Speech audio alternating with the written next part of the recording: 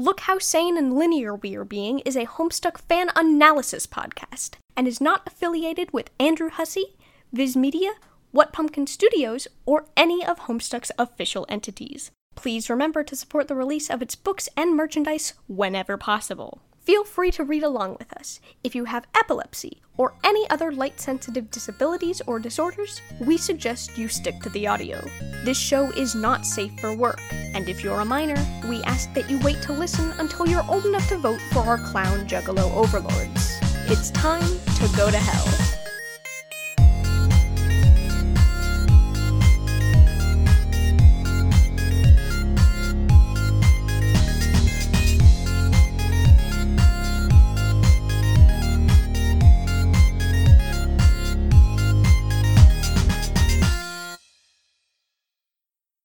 Welcome to Look How Sane and Linear We Are Being, a Homestuck podcast in the year of our Lord, 2018.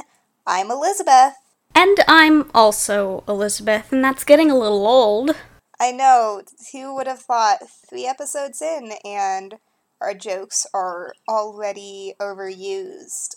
That's a shame. Well, I guess you can call me Lizzie instead, as you have been for the past 2 episodes. See, I was gonna say you could change your name legally, but that's okay too. You know, nicknames, that's fine. Yeah, I mean, then I'd have to, get a new driver's license and a new social security card, and I'm really not up for that level of stress right now. Are you saying, Lizzie, that you aren't committed to this podcast?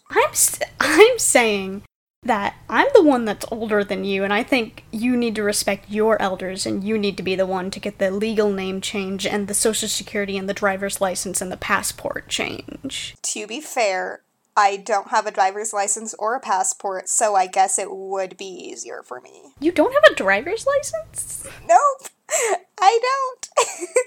I'm 22 years old and I don't have a driver's license. I have a bachelor's degree. How do you get alcohol? Well, I have a driver's permit, and also there's a liquor store right across the street from my apartment, so it all works out. Wait. Oh, okay, I'm not gonna derail this podcast to figure out how you get booze, but do you not have any other form of identification in which to buy? I do have a permit, and it says that I'm over 21, so... And then they're like, damn, this bitch can't drive. Yep, exactly. Anyway. You know what we just did? What did we do?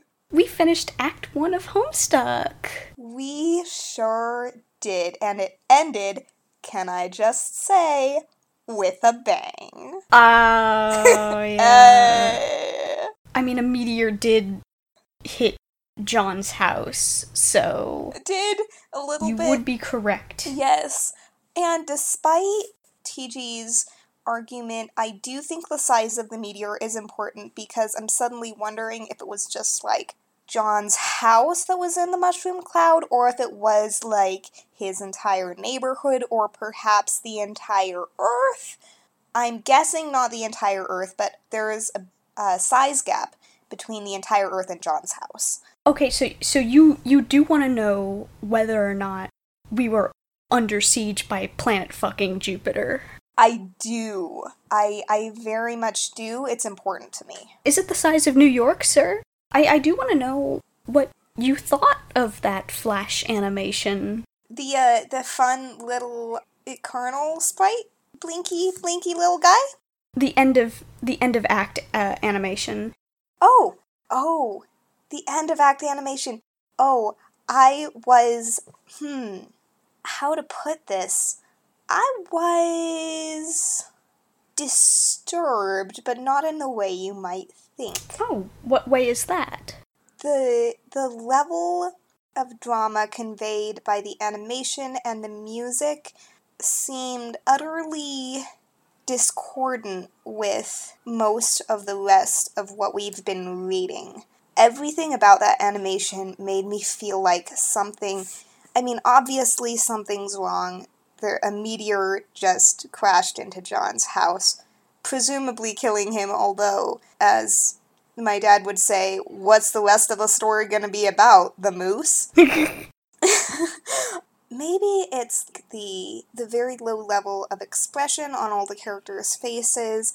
Maybe it's the way that TT and TG seem equally unconcerned about the meteor crashing into John's house, making John look like he's overreacting. I'm not sure what it was, but seeing an actual meteor with, like, the music behind it, and it all gave the very visceral sense of not only is something important happening, but something's going very wrong.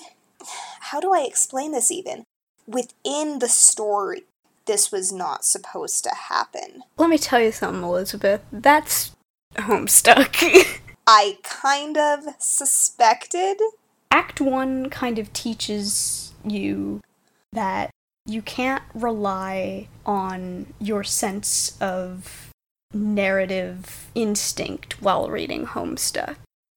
It kind of works on a different platform than most other medias, and I don't know if that's pretentious bullshit or if that's actually, like, something really cool, because I did think it was really cool when I was, like, 16, but I don't know if it's good or not. But it definitely is different than how most medias present their tones. You know, we talk about unreliable narrators. I think what we're looking at here is not an unreliable narrator, but an unreliable narrative. That's a really good way to put Homestuck in general. Yeah. We can't trust the tone. We can't trust the mechanics of the world. We can't trust that anything is real. I got that very strongly. Again, I referenced this when we were reading, but it reminded me of the book Sophie's World, which is a philosophy book I had to read for an AP European history class in high school, and spoiler alert, not that pretty much anyone will read it because it's actually pretty dry, but halfway through the book, Sophie and her professor, who's teaching her philosophy, realize that they don't exist. Oh. That they're fictional characters. There's a moment where the professor is like, why did you assume we're real? And I will remember reading that part for the rest of my life because it was such a, oh my god, they're not real. Like, I always knew they weren't real. But for them to have that sense of self within the narrative was really shocking. Right. It put another level of unreality into the narrative, and that's the same discordancy I got, especially from this section. Something isn't right here. I feel like there's things I can't trust, and maybe it's everything, and maybe it's only one thing. I think the thing that we can't trust is Andrew Hussie himself. Oh, that's valid. I think that might be the feeling you're getting. I think you just have a gut reaction, and it's a distrust of Andrew Hussie. Unreliable author. Well, he does make an appearance later, so we'll be able to see him. True. I do feel like if Elizabeth at age 13 got her hands on Homestuck, she would have, like, her brain would have just exploded. It would not have exploded because of the weird metafictional, unreliable narrative stuff, but it would have exploded because of the cursing. So that tells you just a little bit about 13-year-old Elizabeth. Can handle nihilism and existentialism, cannot handle the word fuck. Yeah. Oh no. Baby Elizabeth, from what I've heard, was a real party animal. Oh yeah, I had a real life fairy come to my 13th slumber party. Oh. Actually, my mom did, but I appreciated it greatly. You did say when we got to the page that introduced Rose, which, by the way, is Tentacle Therapist, that is her name, you did say that Rose was just a big call-out to young Elizabeth. She sure was. She's pretentious, she has a huge vocabulary. And doesn't know how to use it. She doesn't know how to use it, yep. Although, in my case, it was less doesn't know how to use my vocabulary as much as doesn't know how to pronounce it. She loves purple. She loves to knit. It's just hitting every spot there. Was baby Elizabeth also really into eldritch horrors? Actually, yes. Oh, goodness. Yeah, I have a lot of super disturbing art from when I was 12 and 13 of, like, giant monsters. So, you know how everyone has something from their middle school years that, like, they can't look at full on, or it'll be like an eldritch mirror reflected back at you and it'll send your soul into the demon realm? Yeah. Yeah, mine is a lot of pencil drawings of horrific monsters disemboweling people, I'm pretty sure. I think I got rid of all of them, luckily. Basically, baby Elizabeth is Rose. Huh. Now, I can't claim the same amount of kinship with Rose, but I do claim kinship with the fact that her mother does just have really shitty wizard paintings hanging all around the house, which is what I want my home decor to be like someday. Okay, that's fair, that's valid. I do take umbrage with one word you used, and that is kinship. I appreciate that word on its own, but I suggest in terms when we're talking about characters we deeply relate to, that we do not use any word with the word kin in it. Alright, I feel... what is a word I can use? I know. No. I honestly don't think that there's any good substitute. I stan Rose's mom's love of wizards. That's marginally more valid. I do have to say, Rose's mom, other than the wizard thing, is pretty shitty. But the wizard thing is pretty good. Yeah, seems like it. And much more shitty than John's dad, who seems like a pretty stand-up guy besides the Harlequins and the relentless baking. Okay, we saw a very quick glimpse of Rose's mother. What are your impressions of her? Dramatic, untrustworthy. Dramatique, indeed. Untrustworthy. That's pretty much what I'm gonna go with for now. I think, trust Rose's... It did make me trust Rose's report of what her mother is like versus John's report of what his dad is like seems less trustworthy, seems more just some, like, typical 13-year-old, ugh, my parents kind of thing. Yeah, like, John is doing it out of rebellion and also maybe, like, a diabetes warning. Yeah. But Rose is doing it out of genuine concern because I don't know if you noticed, but Rose's mom has, like, teleportation magic or something. Yeah, and also is an alcoholic, I think. I think Rose mentioned that, and... Yeah, we see her silhouette had, like, a martini glass. We see in the... she had the martini and she's got, like, a hand on her hip, and the lightning is lighting her so we see her silhouette. And then when Rose crosses the hallway, she's just gone and there's no doors. Gone. I couldn't tell. I was looking very closely at that panel. The right side of the hallway did not quite line up with the back wall. It's possible that there was a hallway, like there was a corner off to the right that she could have exited into. But if not, she definitely has teleportation powers, and that's very worrying. I mean, everyone in Homestuck kind of has, like, some weird esoteric power that isn't really explained or makes any sort of sense. Like, the Silodexes are one version of this, I suppose. But then, like, the fact that Rose just, like, zips across that hallway in, like, 2 seconds flat is also a little worrying. See, I was thinking of that as artistic license.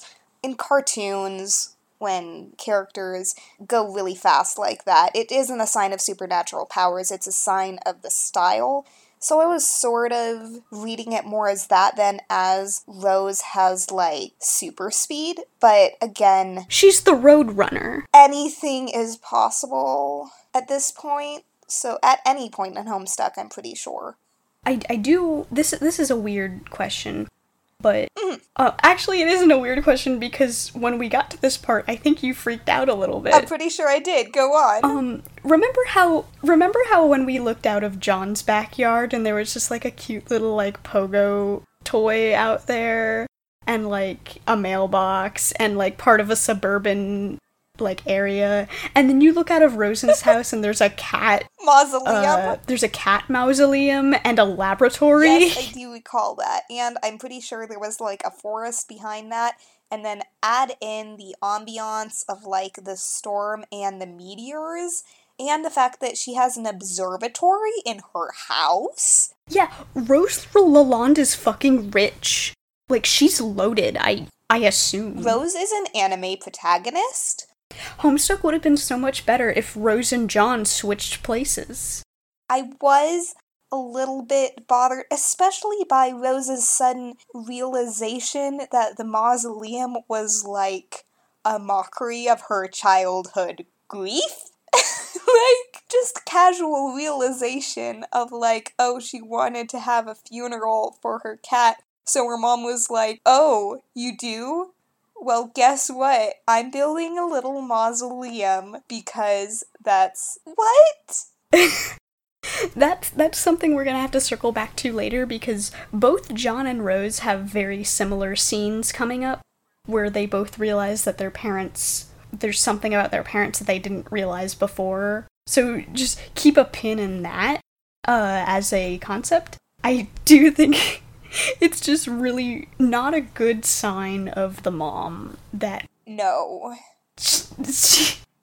No, like, I agree. Anywhere else it'd be like, that's really good parenting. She took her child's concerns seriously and had a cat funeral. But this one's just like, nah, bitch, I'm gonna make this mausoleum and it's gonna be the funniest thing in the world. Like, oh, huh? You're sad about this? You want a funeral? Here, have a whole mausoleum. And just have it sitting out in our backyard next to the creepy laboratory to haunt you for all time, and come back when you're 13 and you realize it was mocking you this entire time. A+ parenting there, Rose's mom. I also think that there was also evidence in this chapter that John's dad is a good person. And I say that because of, he wasn't in very many panels, but the ones he was in were mainly him puzzling over the deconstructed house. And, like, he didn't do anything. He just stood there with red question marks over his head like, what the fuck is this? But in sort of, like, a friendly way, not in a, like, oh, shit, is he gonna be mad at John way? Like, I didn't get any of that. I just got, like, what is a bathtub doing at the top of my stairs? How did it get here? See, I actually do think that's a point away from John's dad's favor, because if I was a father, which I think that isn't very possible, right? But if I was a father and I walked into, and I had just bought 50 boxes of Betty Crocker cake mix, hypothetically, and I walked out of my car and saw a toilet with 2 whole cakes and some fake arms sticking out of it, just right in the yard. Yeah. I can understand him being confused and, like, walking on after that one. Mm-hmm. But after the tub has been moved, I don't think there's any physical way that his 13-year-old son could have moved that. And if I was the dad in this situation, I would be like, oh my god, there's a burglar in here and I have to find him and protect my son. But John's dad does not do that. He just looks at the tub, has like a little red question mark in front of his head, and then he like shrugs and goes back downstairs to make more cakes. Now, see, I took it as it's such a level of over absurdity that, like, what else can he do? I mean, if someone had ripped out the bathtub and, like, a good portion of the floor, put it at the top of the stairs, and also ripped up the toilet and a good portion of the floor, put 2 cakes and a fake arm in it, and put it in the yard, I would not be going, there is a burglar here, I better check on my son. I'd be going, what? Hello, 911. There is a tub in my hallway. Exactly. I'd be going, well, this is a weird dream. I guess I'm going to go bake more cake. It struck me as that level of, there's a bathtub. I think you just cracked it, Elizabeth. I think this whole thing is a coma dream from John's dad, or by John's dad. Like, John's dad is in a coma, and he's just making all of these cakes in the coma, because, like, that's just what he knows. It's a sugar-induced diabetic coma, and that explains all the Harlequins, and that explains all the cake. It makes so much sense now. I understand everything. I cracked it. No need to thank me. I just solved Homestuck. Pack your bags, everyone. We're done here. We're good here. Hey, everybody, and welcome to the mid-podcast minigame. The one where Elizabeth is really bad and can't get any questions correct. This is, through no fault of my own, it is understood that I have no knowledge about Homestuck, and apparently the knowledge I do have is useless? Bad. Yes, bad, definitely. It's a good thing that my master's degree isn't in Homestuck because I would never pass a single class. We've already established that I am the one with the batch degree in Homestuck, so you're all right. That's true. As long as we have one certified scholar on the podcast, we should be fine. Anyway, the mid-podcast minigame is a chance for us to play one of 5 minigames that I have concocted to trump and stump my friend Elizabeth. And usually succeed. Elizabeth, what are the 5 games that we could see today? The 5 games are Music Appreciation, True or False, Hussey's Fixations, Troll Jeopardy, and Image Description. All of those sound very good. Last time, Elizabeth tried to give us one of Hussey's Fixations and failed spectacularly. I did. That is true. How was I to know that Andrew Hussey hates fancy Santas with every bone in his body? Apparently. I showed her the blog post in between episodes, and it was, her reaction was not very nice. Listen, I'm just gonna say, it's a bad blog post. I'm just gonna say that. Anyway, Elizabeth, why don't you go ahead and spin that wheel so we can decide what your fate is for today? Alright. And the game we're going to be playing today is Image Description. Yay! Image Description is a game where I send a JPEG of a page of Homestuck Elizabeth has not read yet, and force her to give us the context for the image. Oh, fascinating. The context. I see. So the thing is, I am unsure whether I could give you the context for a page of Homestuck I have already read. This should be interesting. This is just hard mode. If anything else, Elizabeth, if you get stumped, you could just tell the listeners some nice details you see in the image. Right, exactly. It all will not be lost. Alright, Elizabeth, I'm about to send you the image. Are you ready? Probably not, but go ahead. Alright, for those listening at home, this is an image from page 2515, and Elizabeth will proceed to describe it. And then tell us the context. Well, this is, I'm honestly not sure where to start here. Just describe it. Okay, I can describe images. That's a thing that I do. So, to start with, there are 3 figures in a room. 2 are upright, and 1 is lying on the ground floor surface. I'm gonna go with surface. There are a lot of brains. Yeah. the room is green, and I think maybe there are flames outside. Oh, it would be good to mention that horizontal figure is lying on some sort of dais in some sort of symbol, as if they are being, like, sacrificed. And most of the brains... God! I don't know if I'm gonna be able to get through this.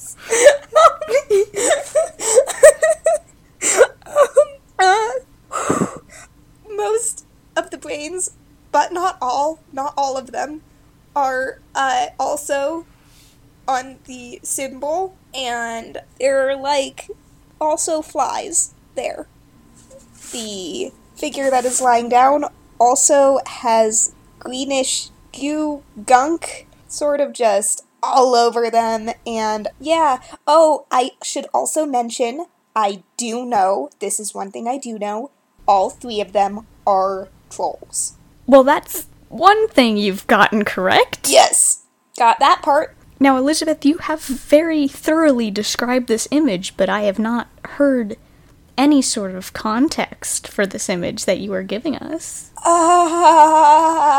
Well, one bit of context that I could figure out is that the dais part, that whole situation, looks remarkably like one of the machines that we have seen in John's house in the parts that I have read already. So there's that. That's very good. Yeah, thank you. Thank you. They are standing on top of an alchemiter. Yes. And that's all you know. I feel like maybe, again, it seems as if some sort of sacrifice is going on. And I feel like maybe the prone figure is not the first one to die, considering all of these brains that are just sort of around. You know, Elizabeth, I think that's a pretty good list of inferences you've given us. Oh, thank you. About this image. Thank you. I cannot actually confirm or deny anything that you've said, because that would be a spoiler. Of course you can't. So, but I am going to say, I have to figure out the win conditions for this. I don't know, you figured out that they were standing on an alchemiter, so I'm gonna say you won this one. I won! Oh my gosh, this is the first, it's been 2 episodes and you finally won one. Hooray! I will point out, I did not remember the name of the alchemiter, but I knew what it was, and I knew where I had seen it before. Oh. So that probably counts. Oh, Elizabeth, because you didn't remember the name of the alchemiter, sorry, I'm gonna have to revoke your win. You actually lost. No! I should never have brought that up. And do you want to know what your prize is for losing? I have a feeling that I know, but you can tell me anyway. Your prize for losing is that you get to read more Homestuck. No! But we were gonna do that anyway. Yeah, and at least I'm not being sacrificed for a dark ritual on top of an alchemiter. There's always that. Well, at least not yet. Yeah, wait. What? Anyway, let's get back to the episode, everybody. Lizzie? Maybe next time Elizabeth will actually be able to win one of these gosh darn minigames. Am I right? Lizzie, I think we should go back to the part where I'm not getting sacrificed yet. How about let's get back to the show? I did want to ask, on the topic of... What was that thing you were saying earlier about the abstractions of the game bleeding into reality? Right. I couldn't tell if the physics was just part of the world or part of the game, because we were talking about TG's reaction to John saying a meteor is going to hit his house and he and the world might die, and TG being totally blasé about it and making that whole long how big is the meteor joke. And you said TG might just think John's talking about the game. But then I said that neither TT or Rose nor John seemed to be fazed by the fact that the game was immediately transferable to real life, and that Rose could manipulate everything in John's house. Neither of them seemed surprised, just like they weren't surprised about their Syllodexes, which led me to believe the way Suburb works was just a fixture of the world, and was not supposed at any point to be a game that solely existed in the virtual realm, and not in the, what I could call, the quote-unquote real realm. It's kind of hard to say, because obviously before Spurb was even introduced, they did have these game abstractions like the Sylladex and all of that. Right, which TG is aware of, by the way, because he and John have a discussion about the different captchage methods, the different modi. Right, different modi for their Syllodexes. So TG is aware of those particular game mechanics that exist in what is supposedly their real world. Maybe the way that we're meant to think of it is that there are these inherently video gamey aspects of their world, and when John is like, it's time to play, like, we're gonna go play a video game, I think they automatically assume that it's like, you know how if you're playing a video game, you will get a mini game every once in a while, and it's sometimes addressed as like an in-fiction video game that the characters are playing. Like in Splatoon, you can go to like the little arcade thing and play Squid Beats, and it's addressed as your character actually playing that game in fiction. Right. So I think that's what TG first assumes that this game is, and what everyone at first assumes this game is. But I feel like what happens is that there's so many of these gamey elements in their life. I feel like Spurb is more of a mod of those sort of things. Like, they just installed a really elaborate game mod into their own, like, DNA. Into their own game. Their world is already built on these game mechanics. So there's the game within the game, or games that can exist within the game, presumably because John owns some of them. We looked at them in one of the panels. But then there's also parts of game, like Suburb, that can plug into the outer layer, so to speak, the actual code of the real world. Yeah, like, it's almost as if the rules of their universe are governed by some higher power that is also within the game of Spurb. Right. A wink. Which leads me to my other observation right after we meet Rose, which was wondering whether the narrator's voice was Rose, or whether we do have some other objective narrator. Or, well, rather not objective, but third person. And what I think tipped me off there was the narration called her sweetheart, and it immediately struck me as uncertain whether she was referring to herself or the narration was referring to her. A kind of a condescending manner. Oh, a little bit, yeah. Yeah, so was she just saying that to herself, or was it someone else? We do get to who is actually typing in these commands in a little bit. I think it's actually coming up very soon. I think it's actually in our next session we read about who exactly is the person writing these commands down. So it's like another level of the Sophie's World shit that you take one step back, and then you take one step back, and then you take one step back, and you can't assume anything is real because suddenly it can turn out to not be real. You do get a lot of those, like, stepping backwards moments in Homestuck. We obviously just got through one of the first ones, but there are a lot of bigger ones that come up. Oof. I think some of them are coming up pretty soon. We're really... The first act of Homestuck, I feel like its purpose is to get you kind of acclimated to this weird place that Andrew Hussie has decided to set this story in. You can't just jump in directly in media res and not explain anything about Syllodexes and how they work and what's going on in this world. There's enough confusion as it's set up. If we started any later, there wouldn't be any way to figure out what's going on. Because I feel like if we started any earlier, it would have been boring. Mm-hmm. But they do start us out in this one, it's just this one spot where John has a very specific set of things he has to do. Right. And that's get the game and install it.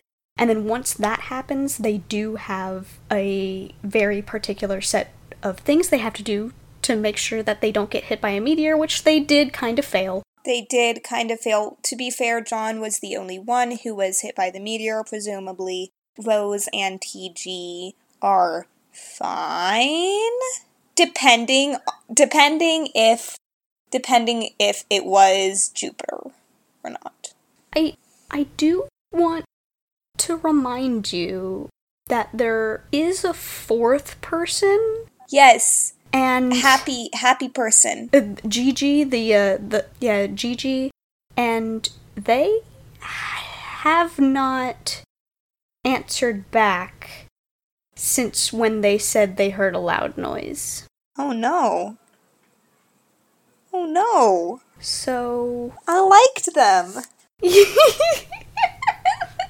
Oh no. Andrew Hussie's already killing off your favorites. Andrew Hussie, how could you? They were so happy and full of life and exclamation points. They only had a couple of chat logs, though. That does not diminish my love for their joy. Now, there's one thing that I want to talk about. And I know we had kind of a rant at the end of the last episode, but I do need to have this one now. But I think Andrew Hussie is trying to murder me. Yeah, it's definitely a direct hit. Have we said before that I have epilepsy? Have we said that in the podcast before? I'm not sure, so let's just say it now to make sure. I have photosensitive epilepsy, so Homestuck could very well kill me. Listeners, don't worry. If you're listening to this, you are complicit in the murder of one Lizzie, and will have to appear in court along with Andrew Hussie. I am sorry to inform you. I, however, will have fled the country and changed my name. This ends that disclaimer. Is this how we get you to change your name? Yeah, you have to die. Is that all it takes? But, no. So, the thing is, I know we say this at the beginning of every episode, but if you have severe epilepsy, you might want to skip out on Homestuck. Or just get like an audio version of it. Or just listen to us, any of that works. Because, oh my god, I forgot how bad it was. I read this as a kid, as a teen, and there were some panels where like Elizabeth was having a problem, and Elizabeth does not have epilepsy. No, we were on that first panel, and I do not have epilepsy, and I had to put my hand over the blinking kernel sprite because with the text box, like the speech bubble with all of the little symbols, because I didn't like it. It wasn't making me feel great, and like I'd be fine. I just don't know why people keep doing this after that one 90s Pokemon episode, like the Porygon thing. Oh god, yeah. I thought it was the Tentacruel episode.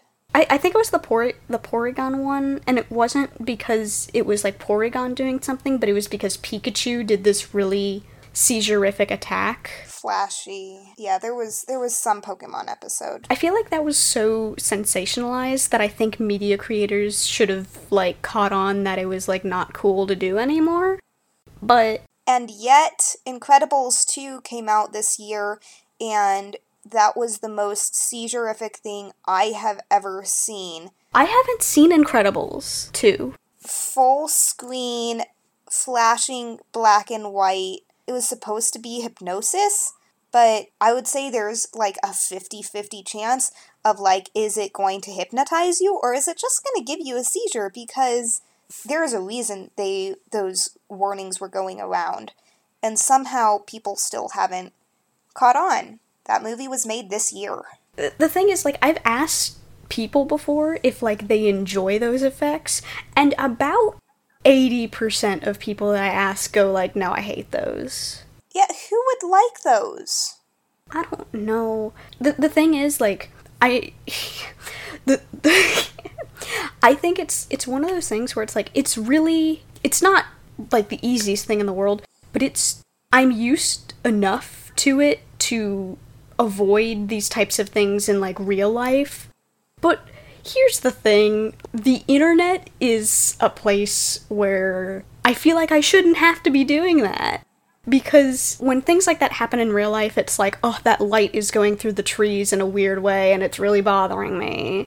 Or like, oh my god, there's an ambulance and that's, I can't look at it. But when it's like the internet, there's this sort of thing where it's like, okay, you should know better because you literally could have not done this, but you did it. It would have been super easy. In fact, it would have been easier to not do it than it was to do it. There's got to be another way to convey something like what was going on in this section with the blinking of the Colonel sprite.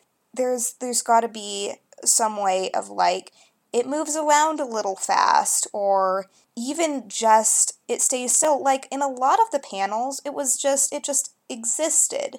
And as long as it was conveyed in the text that it was, like, blinking really fast or something, or even had, like, John shield his eyes, something like that, that would have been enough. The thing is, like, you could have achieved the same effect with, like a subtle, like, rolling of, like, different hues of the same families of colors. Like, if it was just like, oh, it shifts from, like, cyan to blue in, like, this, like, wave pattern, that would have had about the same effect without trying to kill a good chunk of the US population. And by the way, I do want to say this, I say Andrew Hussy's trying to kill me, and I say, like, oh, this kills me. I do not, there's not really a chance that I would die from having a seizure. That's not typical. Lizzie is not literally putting her life in danger by the very act of doing this podcast. All joking aside, it would put me out of commission for a good 2 days, and I would pee my pants. It's not necessary for it to be here, and it's dangerous for it to be here. I know it makes me sound kind of, like, sensitive and like, oh, please make this thing for me, but the thing is that it's such... I feel like it's just thoughtless. Like, you know, I'm not gonna think about a good chunk of people, because, like, I don't even think... It's not just people with epilepsy. I feel like if you had a visual impairment, this would be hard to look at. Again, I don't have epilepsy. I don't have a visual impairment besides being really super nearsighted, and I had to hold my hand over a panel of the comic. I would rather have just been able to read the comic normally. It's just, like, one of those things that's just, like, not cool. I kind of get it because it's more of a larger problem with digital media in general, because they're like, oh, we can do this, so let's do it because it'll look shocking. Because Homestuck does emulate a lot of, like, video game aspects, and I do see this a lot in video games, which is why some video games, Cuphead, is really hard for me to play. Right, so it does go with the aesthetic, but it's not necessary, it's thoughtless, and it reflects a larger problem of thoughtlessness when it comes to making content that's safe and accessible for all consumers, especially disabled consumers. Yeah, it's just like, can you be cool? For like 2 seconds? I'd like that. Anyway, that's this episode's big rant, which I guess we have to do every time now. We have to do a big rant in every episode, or we go to jail. That's the rules of this podcast and of Homestuck. I gotta say that I'm warming up to TG. Like, he's kind of a douche, but not in, like, a nasty way, in a little bit of a lovable way. I think we touched on this last episode, but he cares about John. It's clear that he cares about him. He values their friendship, despite the whole being totally chill with a meteor hitting the house thing. He has this air of, like, if John is the everyman and Rose is the brains, TG is like, even though we don't know much about him yet, he's like, he strikes me at least as a little bit of the heart and the humor. You don't really say he's, oh, like, that's a great character, that's a great person immediately, but there's these hints of him caring, and he's had funny lines the whole meteor monologue, and he almost comes off as slightly older than the other two, I think because of his general air of not caring, but shrugging everything off, like, it'll be what it'll be. Man, it's sort of like you shouldn't have played that game, dude. Man, what did I tell you? I do have to say, in TG's defense, when John is speaking about Esperb, he never at any point says that Rose takes out his real-life bathtub. He says, Rose took my bathtub. And if you messaged me on like Discord or something, and you were like, guess what? My best friend just took my bathtub out of the bathroom. My first instinct would be like, oh, they're playing co-op Sims. That would be my first instinct. It would not be, oh, they did that in real life. And I know we've had this conversation about what is an abstraction and what is real in Homestuck, but I think just looking at this, because this game was reviewed in GameBro, I think I almost said his name. I think TG's first instinct is that Rose and John are just shitting around in a game, and there's no, like, actual danger. Yeah, also in his defense, John seems to overreact to pretty much everything, and so John's saying, well, a meteor's gonna hit my house and I'm gonna die. TG's reaction of, like, oh, cool, bro, doesn't seem super... It seems like stuff John would say every day. My dad's trying to kill me by feeding too much cake. Cool, bro. I'm pretty sure the Harlequin paintings on the wall came to life last night. Cool, bro. I feel like John has a lot of conversations with his friends, like the earlier one he had with Rose, where Rose is like, are you wearing a bad disguise? And he said no, and then he's like, actually, I was wearing a disguise the whole time, teehee. I think, like, he says a lot of weird stuff as, like, a prank, and maybe TG is like, okay, he's just doing something dumb again. He's on to him. He knows John. He knows. John is the boy who cried wolf. That's just the reference I was going to make. The boy who said one too many times that a meteor was going to hit his house, and now a meteor's really going to hit his house. And TG's like, sure it is. You know what? What if it's the size of Jupiter? He's like, haha, funny joke. Right. TG is the type of person to play along with the game and not to immediately call John out on his bullshit, which I think Rose is the friend that calls John out the most, Yeah, she shuts that shit down. From what little we know of Gigi is that Gigi seems like the type of person where if John said there's a meteor coming to my house, I feel like Gigi would have said, "Oh no, are you okay?" With 15 question marks and a bunch of frowny faces. Yeah, Gigi would have taken John totally at his word. TT would have immediately been like, no, there isn't. And TG is like, yeah, sure, bro. Cool story. I feel like the only reason Rose believes John when he says this buck wild shit during Esperb is because she can literally see inside of his house. I feel like because she has the visual proof in her laptop, when he's like, I just looked up in the sky and there's a meteor, and she also looks out of her window and there are meteors, I feel like the only reason she believes him is because she is in this situation with him currently. Right, she has direct proof herself. She is the one manipulating things in his house. She understands that what he's saying is quite literal. She has the view of his house and his yard and what's going on, and she can see the meteors. She is actually the cause of most of his woes. Yeah, more or less, except the cake-based ones.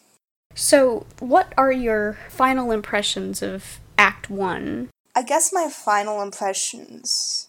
Just like overall... I think you said in the first episode, Elizabeth, I think you're going to fucking hate Homestuck. And I had a feeling that... I had a sneaking suspicion.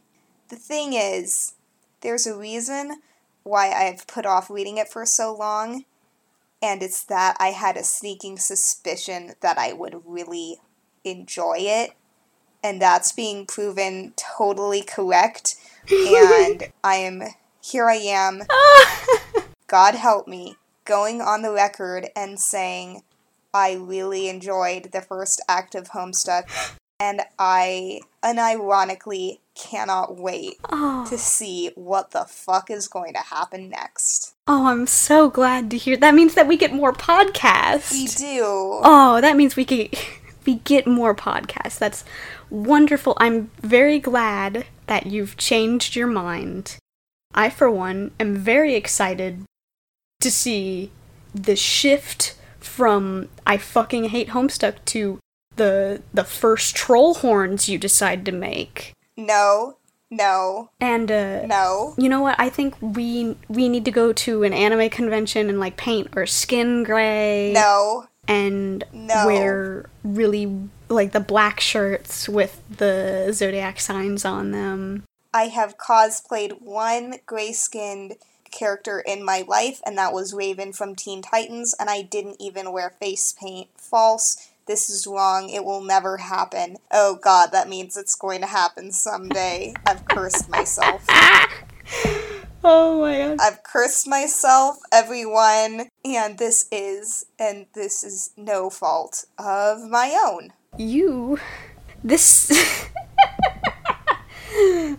I just feel like you're going to be fulfilling a lot of prophecies here. I'm my own self-fulfilling prophecy. Exactly. I'm really excited to see what you think of the rest of Homestuck. This first act is kind of like the raw, unfiltered Homestuck classic.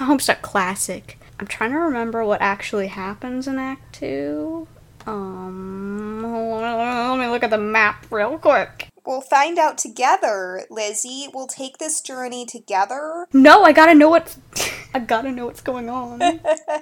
Oh yeah, Act 2 is good. I'm looking at the map right now. Act 2 is pretty good. I can't wait. Alright everybody, that's all of the Homestuck we have for this episode. Today we read through page 187 through 247. You can read all of Homestuck, not just the sections we read on our podcast, at homestuck.com. If you need an accessible version, go to our Tumblr, lookhowsane.tumblr.com. We have linked a version of Homestuck with image descriptions, and we have an audiobook version linked as well.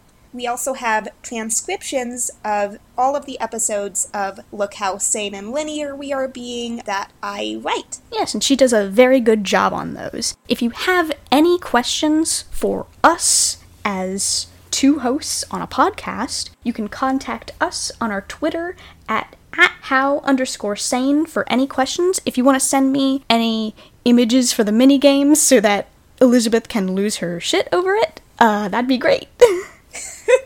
Because that will happen. We all know it. Thanks to my brother John Michael for writing the theme music as well. And until next time, everyone, remember, Vriska did nothing wrong. She actually did a lot wrong. She, blinded one of her friends. Bye, everyone! Hold on a second.